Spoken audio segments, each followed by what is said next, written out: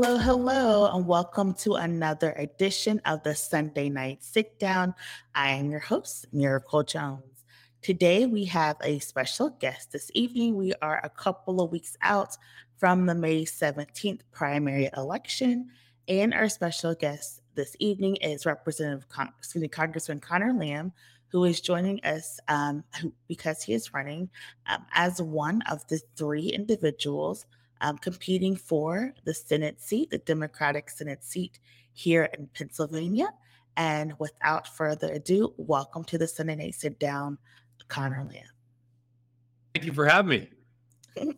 Thank you so much for joining us. I know you're heavy on the campaign trail. Can you just talk a little bit about what inspired you to enter the Senate race for Pennsylvania? Sure. I've been serving in the House of Representatives for 4 years. I was first elected in the spring of 2018. And, since that time, the Democrats have been in the majority in the House most of that time. And we've passed a number of important bills that I think would really have just made lives better for a lot of people in Western Pennsylvania. Something as simple as raising the minimum wage to $15 an hour, or trying to lower people's drug prices. Childcare is a big issue for a lot of families. We recently passed a bill that would make it so that no one ever had to spend more than 7% of what they earn on childcare. Or maybe of particular interest on this show, in the wake of the George Floyd murder, we passed a bill called the George Floyd Justice and Policing Act that would actually reform the way that police departments are run, and how they're trained, and impose a lot more accountability on them. And all those things that I mentioned and many more, they pass the House of Representatives and then they go nowhere from there. And that's because in the United States Senate, the Republicans have the advantage, and they use that mostly just to stop things. They don't usually propose another way of doing it or a way of working with us on a lot of these issues. And so it just became clear to me that if we didn't go out and try to win this Senate seat and put the Democrats in the majority, we're just not going to get anything done on a lot of these issues. And I'm sure you guys probably see this. People are getting impatient. They know that we've been campaigning on these promises for a number of years, and they want to know why we're not getting them done. And I don't want to make excuses. I want to do something about it. And that's why I decided to run for the Senate. Thank you so much. I know you talked about the issues that inspired you to run for Senate. Is there a political figure or a campaign spokesperson that you are looking to right now that inspires you and that you model your campaign after? That's a great question. What inspired me the most probably was, my grandfather served in the state Senate in Pennsylvania in the 1960s and 70s. It was before I was ever born. But when I was growing up, I spent a lot of time with him, and people would come up to him and thank him for something that he did for them 25 years ago. And it was always something very basic, like, he helped somebody get into college, or one person I remember, he helped them get their first driver's license, and things like that people remembered. And so I grew up thinking of politics in that way, that like it was a way to just help people with the little things they need to kind of get through life. And that made me want to serve in a similar way that he had. Thank you for that. And you, like I said, you've been campaigning.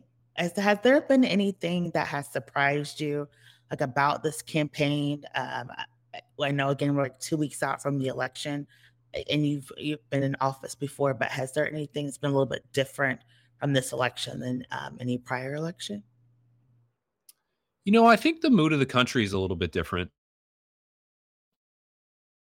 And that has surprised me to a certain extent. I mean, I know the pandemic was tough on a lot of people, and I think it affected a lot of people's thinking. But I will say that in 2018, when I first ran, there was a lot of energy on the Democratic side, I think in reaction to President Trump and trying to take back the House of Representatives so that we could hold him accountable.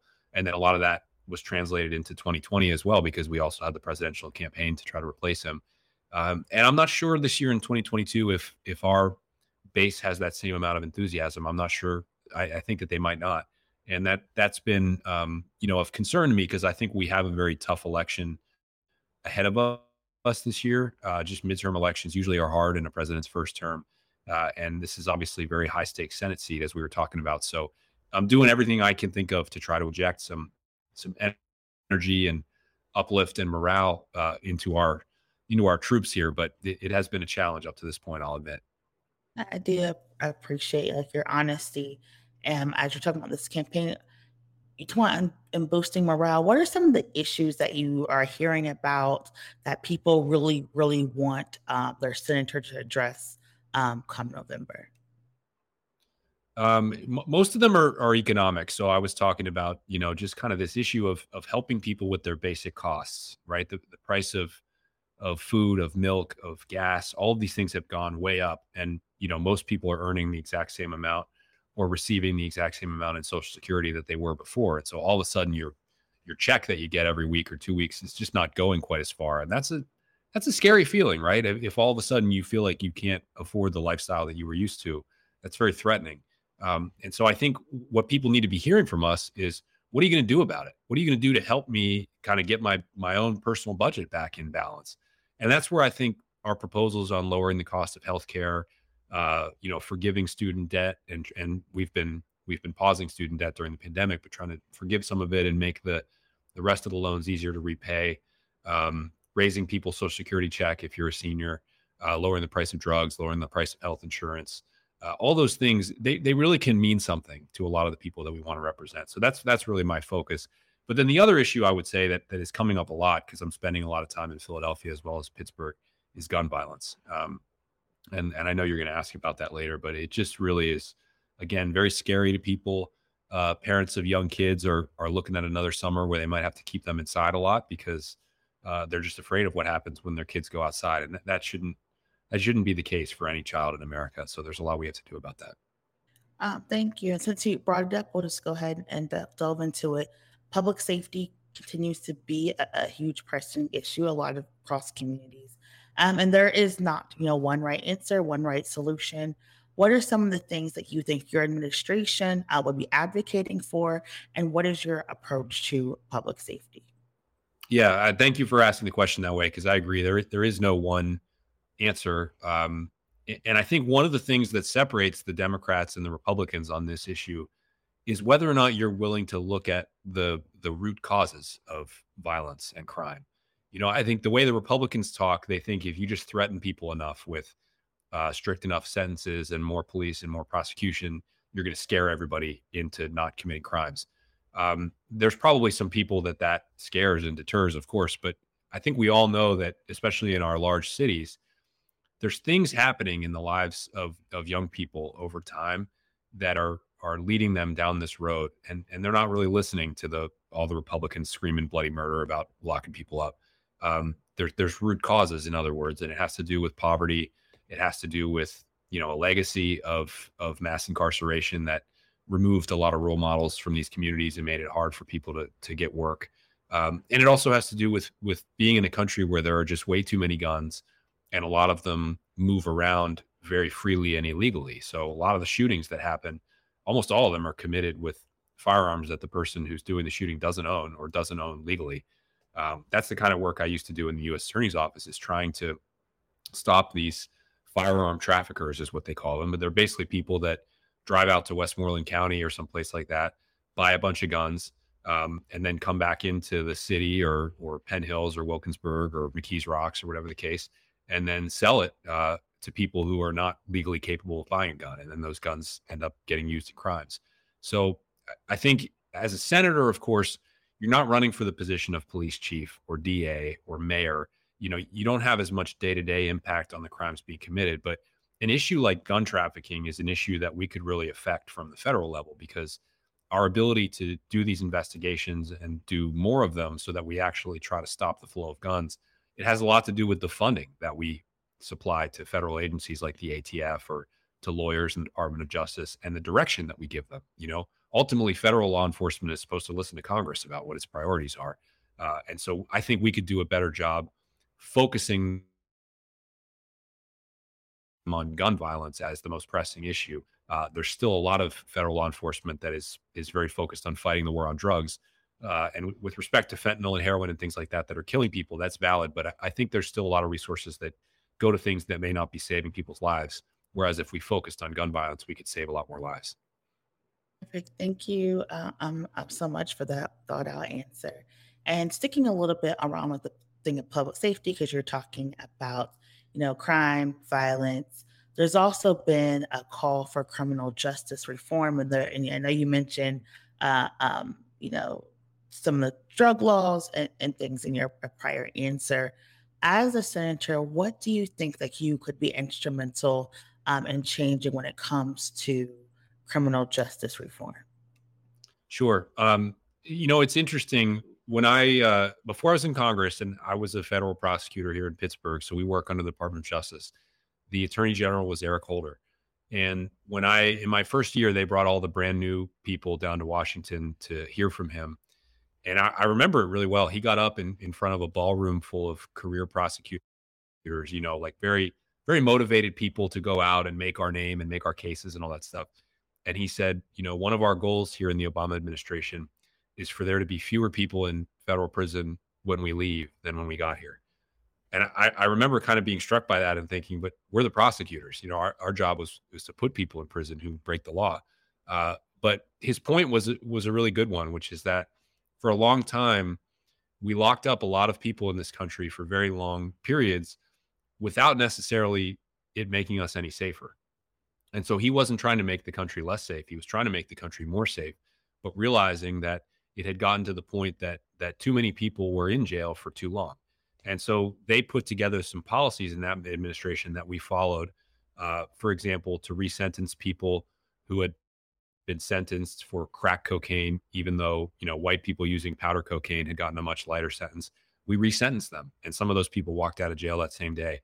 They granted more pardons. They did things like for people that were succeeding in some of the rehabilitation programs, they got them into halfway houses earlier so that they were out of jail.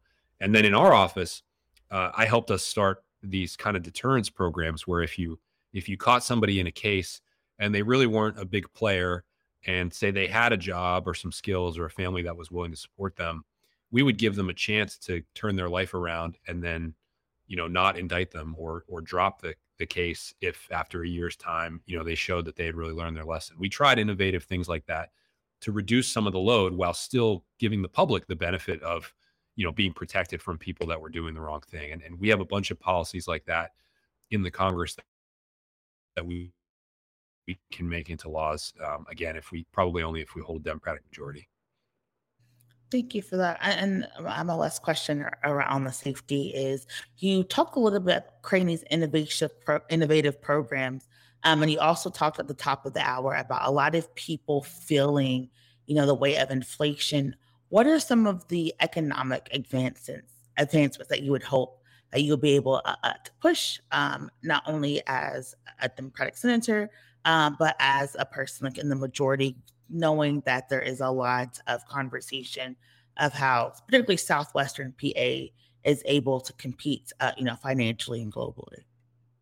Yeah, great question. Big question. So I think, first of all, like I told you, I always try to start off just very laser focused on the simple components of a family's budget and what are we doing to try to get their costs down and maybe their pay up a little bit. So that's kind of that category of things. But as it relates to like more economic development, which I think is kind of the heart of your question, there's a lot of really important things that we can do, especially focused, by the way, on the Black community. So one of the things that came out of the pandemic was we would design these programs. Like the most well-known one was the Paycheck Protection Program, where a small business could get money from the federal government to keep their people on the payroll in the early days of the pandemic. Well, it wasn't really designed very well for a lot of the smaller family-run or newer businesses that a lot of Black entrepreneurs tend to have. And the same thing is true in the Latino community, by the way. It's just not the same exact culture of dealing with the federal government, maybe in that regard, like some more legacy and larger businesses have. So one thing that we need to get better at is designing our small business programs to actually suit the customer, and we eventually got it right on like the second or third try. We gave a lot more of the federal money to some of the community development, our financial institutions, and ones that have been a little bit more focused on minority entrepreneurs for a long time. And they were able to get the money where it needed to go. But that took a couple rounds. And so as a senator, I'm someone who would be trying to work with the community on the front end to get that right and get people the help that they deserve. There's another thing we did in the big infrastructure bill you might have heard about that we passed last year. It's an enormous amount of money over the next 10 years. And it's already, for example, if you saw the bridge that collapsed when President Biden came to visit, it's already rebuilding that bridge. So this is a really important federal spending. One of the things that we put in there was giving a permanent budget to an entity called the Minority Business Development Agency. And it sits in the Department of Commerce. And their whole job is basically to help Black and Latino entrepreneurs get better access to credit and to federal contracts. So, in this infrastructure bill, for example, if you had a Black entrepreneur that owned a paving company, or even like a janitorial company, or anyone that could do a little bit of business with the federal government, this agency's job would be to come in and help you make the connections that you need to make to get contracts like that. It's a very inside baseball type of world, federal contracts. It's the same people that get them over and over again. It's kind of complicated. But I believe that if we're going to spend $2 trillion of the public's money, we shouldn't just build roads and bridges themselves. We should try to be rebuilding entire communities. And a big part of a community is having small and medium-sized businesses that everyone feels like they can have a chance to compete in, not just the same old, basically white general contractors. So I think if we do a good job with an agency like that, we could start to change the history a little bit of who gets access to things like that, maybe encourage some business development as well. Perfect. And since you mentioned bridges, it's a perfect segue into my next question. We know the infrastructure bill has promised, billions of investments in the coming years. We've already seen some of that work right here in Pennsylvania. What other projects would you like to see outside of the bridges invested in Pennsylvania?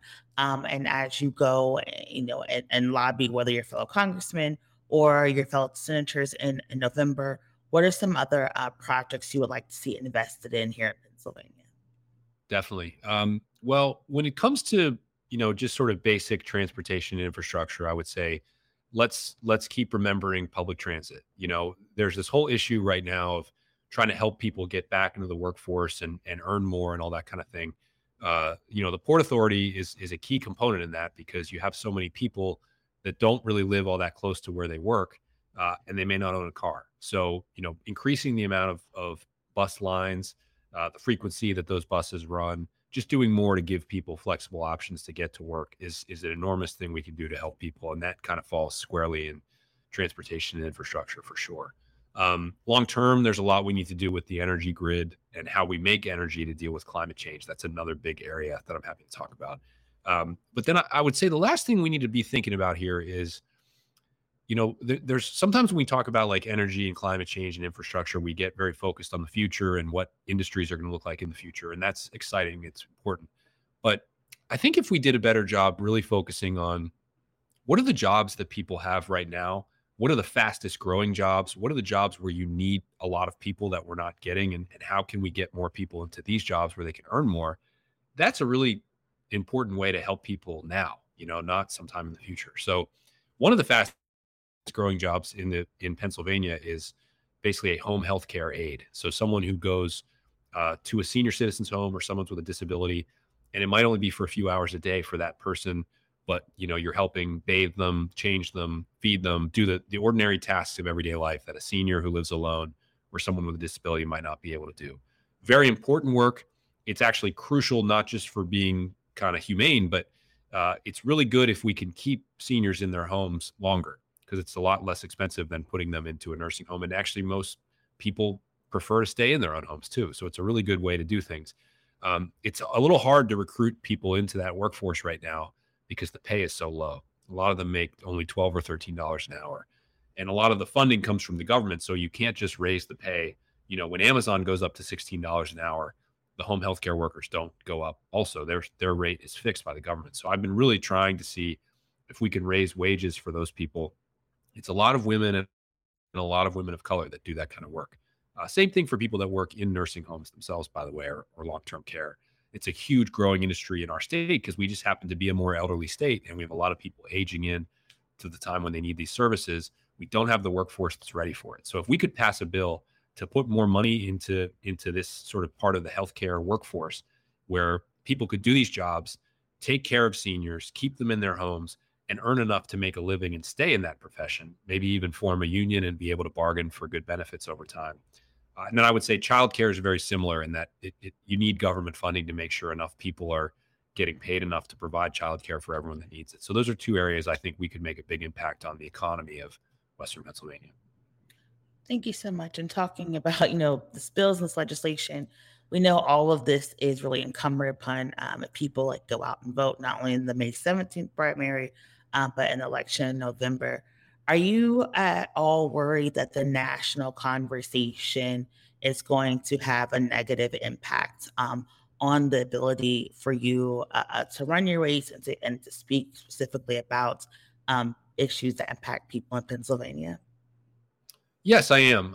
That's just part of politics, though. So that part of it is really nothing new for me. And I think if your viewers are looking for something that makes me different than the other people I'm running against in this Senate primary, I've faced Republicans before head to head. I've done it 3 times in congressional elections, and every time the national conversation has affected my campaign. If you watch a lot of TV here, you might remember Donald Trump came to my district 3 times, each one of those campaigns, to tell people not to vote for me. And he sort of started a national conversation that Democrats were against the police and against natural gas and all these things that are sort of popular in districts like mine.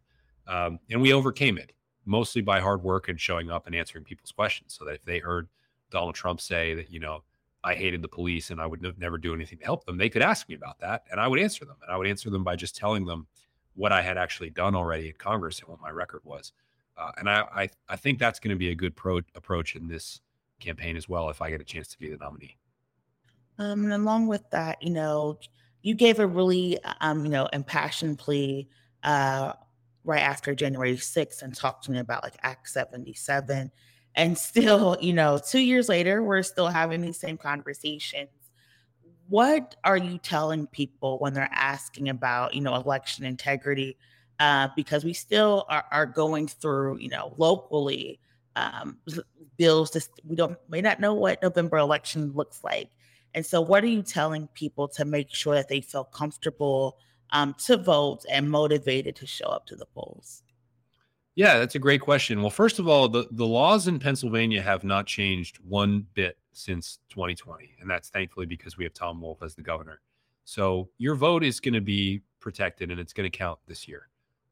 Unfortunately, none of us can say what's going to come in the future because this has, again, unfortunately become a partisan issue. The Democrats just want everybody that wants to vote to be able to vote. We don't only want Democrats to vote. We're not trying to do anything in our own favor here. We just believe it's a fundamental right of every human being, every American, at least, to be able to vote in our elections. The Republicans don't look at it that way. They have these crazy, convoluted theories that they use to try to justify it, but they really are trying to take away the right of people to vote. And they're even willing to mess around with the vote counting process so that even after all the votes are cast, they want to control who actually counts them. So that's really the issue at stake this year when you go to vote is whether you want to protect the same right to vote for everybody going forward. And with someone like me, you'll get a vote in the Senate for the John Lewis Voting Rights Act, which we would use at the federal government level to stop what's happening in all these other states where they're trying to limit the right to vote. That is so crucially important. And it's really not an exaggeration to say that if we don't win this Senate race in Pennsylvania, we probably won't ever pass that bill, at least in the near term, because there's so few Senate seats available to get us into the majority to be able to pass it. We've passed it in the House 3 times since I've been there. It's never even gotten a vote in the Senate, and it probably won't until we elect another Democratic senator or two to get into the majority. And talking about very important Senate votes, we know a lot of the civil rights protections come down to a Senate vote, and we know here in Pennsylvania there is a lot of racial disparities, particularly when it comes to maternal health and maternal mortality. And Vice President Kamala Harris has been rolling out some future support and legislation to help investment in maternal mortality. What things are you looking for to support as a senator when it comes to issues that will allow for things to be more equitable for everyday Pennsylvanians? Yeah, it is really shocking how inequitable it is for women of color having children in our society still. And I have one son. We're actually have a daughter in June. So I know that feeling a little bit of being in the hospital and kind of how uncertain and scary it is, for especially your first child, wanting a sense of security about what's going to happen. And I think everyone should have the same sense of security, no matter whether they're white or black. So in the House of Representatives, I have a colleague named Lauren Underwood, who's an African American woman from the suburbs of Chicago, and she really has taken the lead on this issue. And I've just tried to support her in every way that I can. She has a whole long list of things that we need to pass into law that she calls the Momnibus bill. But the most important one, I think, is we would like to give automatic Medicaid health coverage to every new mother in the United States, no matter who they are or how much money they earn or what they look like or anything. Automatic for 1 year from when you give birth, to make sure that in those crucial postpartum months, mom is covered. No matter what happens to her, she's covered. She can go to the doctor, go to the hospital, get mental health treatment if she needs it. That's one of many things we passed in the House of Representatives, and it was ignored in the Senate, and not a single Republican voted for it. And that was one where I shouldn't be surprised at this point, I guess, but they're the party that they call themselves pro-life, meaning they want every pregnancy to have a birth at the end of it. And they always say that they're going to take care of new mothers if they make that decision. And yet here they had the opportunity to vote for a government program that would actually give health insurance to every new mother for a year to make it easier for them to have children. And every one of these guys voted against it. So it shows you what they're about at the end of the day. Yeah, thank you for that, and I really appreciate you talking about like the bill that Congressman Warren is putting out. And as we wrap up, there has been, like I said, a lot of things happening, on this campaign trail, and you have really been talking about not only your vision, but what sets you apart from your other colleagues. We know, the leading controversy around, the jogger situation, like here Pennsylvania was one of, the other participants in the race. Has that message been resonating with people across Pennsylvania? And what do you want the story to be that now we're talking about the lack of an apology, or if there's going to be an apology, what is the takeaway that you want people once they hear the story? Because we talk about how, back and forth politics is, but you've been able to bring this to light in a very nuanced way. And can you just talk a little bit about that? Yeah, well, I appreciate that. Yes, it has come up a lot, especially when I've been in Philadelphia. And that shouldn't be a surprise to anyone with all that's gone on in this country, particularly a case like the Ahmaud Arbery case. I think, there's more and more attention to the fact that it's just wrong to go around pointing guns at unarmed Black people, right? We should have known that already, but we've never known it more than we know it right now. In this case in particular, I think it's important to realize that, there was never any active shooter found. Chris, the person that Fetterman pointed the gun at, was dressed as a jogger with earphones in and had no gun or anything else on him. So it was a case where what Fetterman did was wrong. There's really no debate about whether what he did was wrong. It was wrong. And so I think that's where I start with it from. If you do the wrong thing, everyone does something wrong at some point in their life. I'm not saying everyone does something like that, but everyone does something wrong. I know I have. We're all sinners at the end of the day. But what I was taught about being in a position of leadership is that if you do the wrong thing, being accountable, the word accountability, and I come out of the military, as some of you know, accountability is a big value for us. You admit it. You say you're sorry, but most importantly, you just acknowledge that you were wrong so that people understand that you know what's right and what's wrong. And they think about that for your future decision making. And if you're asking what I think the biggest issue here is, it's not that John did the wrong thing or made a mistake. He made a big mistake. But if you do that, all you have to do is say you're sorry and acknowledge that it was the wrong thing to do. And he won't do that. And as a result, the story that he tells about what happened doesn't really add up. I mean, he says there's an active shooter. There was no active shooter ever found. He says that he was worried about a school shooting. It was a Saturday afternoon. He says now that he didn't point the gun at the guy. At the time, the police report said that he did. So I mean, there's just things like that don't really add up. And when you get into a general election and more people are being exposed to Fetterman and his story for the first time, especially in such a high stakes race like this one, even a small number of people getting turned off by him because of that and because of this sort of weird way that he deals with it could cost us the whole election, in addition to, again, the fact that it is wrong to do something like that. So I think it has to be talked about right now. It's uncomfortable. I know that. And I try not to bring it up any more than I have to, but I do think it's an important issue to consider for a leadership position of this importance. Thank you for that. And you talked about, right and wrongs. What are some of the things that you want people to take away from this interview, from getting to know you? Especially right now, we're having this larger conversation about moderates, progressives. We're all, trying to do the right thing when it comes to for our politics. What is what do you want people to know about you?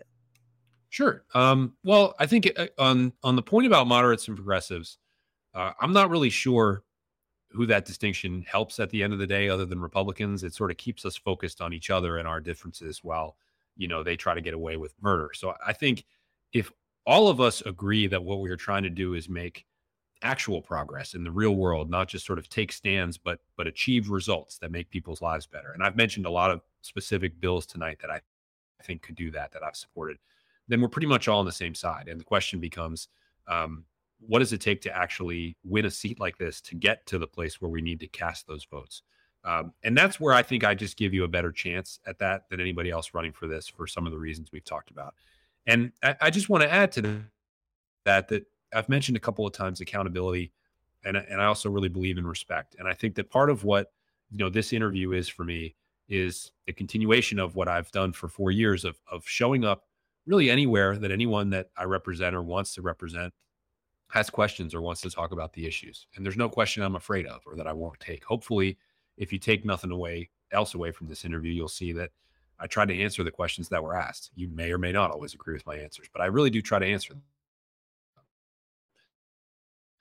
And I think you deserve to expect that from anyone that wants to represent you in any capacity, whether it's the U.S. Senate, down to your school board or city council or anything in between. Thank you. And so, as we come to a close, if we could just talk about one, how people can get in contact with your campaign.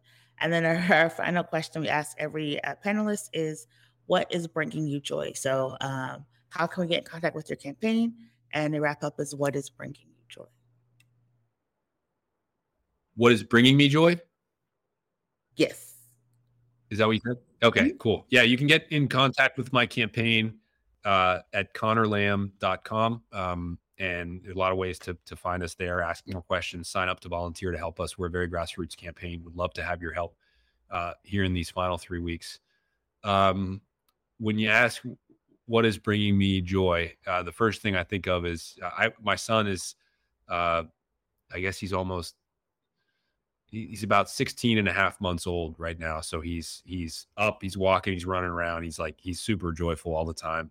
And sometimes when when his bath is immediately over, he's so excited to get back out and run around again that he slips out of his mom's hands and basically runs around our house naked until he falls over from being wet and slipping. And so my wife will catch that on video from time to time and just send it to me out where I am on the campaign trail with no explanation. And it's the hardest I laugh and the happiest I get all day. Well, thank you so much to Congressman Connor Lamb for taking a moment to join us for the Sunday night sit down. We wish you the best of luck on your campaign. It's great talking to you, Miracle. Thank you for having me on and for everything you guys are doing. Of course. Thank you so much. And again, this has been another edition of the Sunday Night Sit Down. As a reminder, the deadline to register to vote is going to be on May 2nd. That's going to be tomorrow, y'all. If you want to vote on the May 17th primary, you must be registered to vote. As a reminder, we just went through redistricting. So if you have moved, you needed to go back and double check and update your voter registration because you may have moved into a new district and you may not be aware. So again, please, please, please make sure you are registered to vote. Make sure you have gone in and updated your voter registration by the deadline on Monday, May 2nd. Again, with redistricting, you may be in a totally new district, a totally new ward. So again, you want to double check. You only have one time. Again, that is one time to vote. If you've moved and your voter file is not correct in Pennsylvania, you're allowed one courtesy vote at your prior precinct. If their information is incorrect, you've done your courtesy already, you can only do a provisional ballot. So you want to make sure that you are registered to vote. Lastly, we have a lot of great things happening. So you want to make sure you save the date for Saturday, May 14th. It's going to be one of our voter pop up parties, as well as May 10th. We're going to be joining a couple organizations for a Get Out the Vote tour. So, again, make sure you are registered to vote, and then we'll see you back next Sunday for another edition of the Sunday Night Sit Down. Thank you so much for joining us. Enjoy the rest of your week. Bye.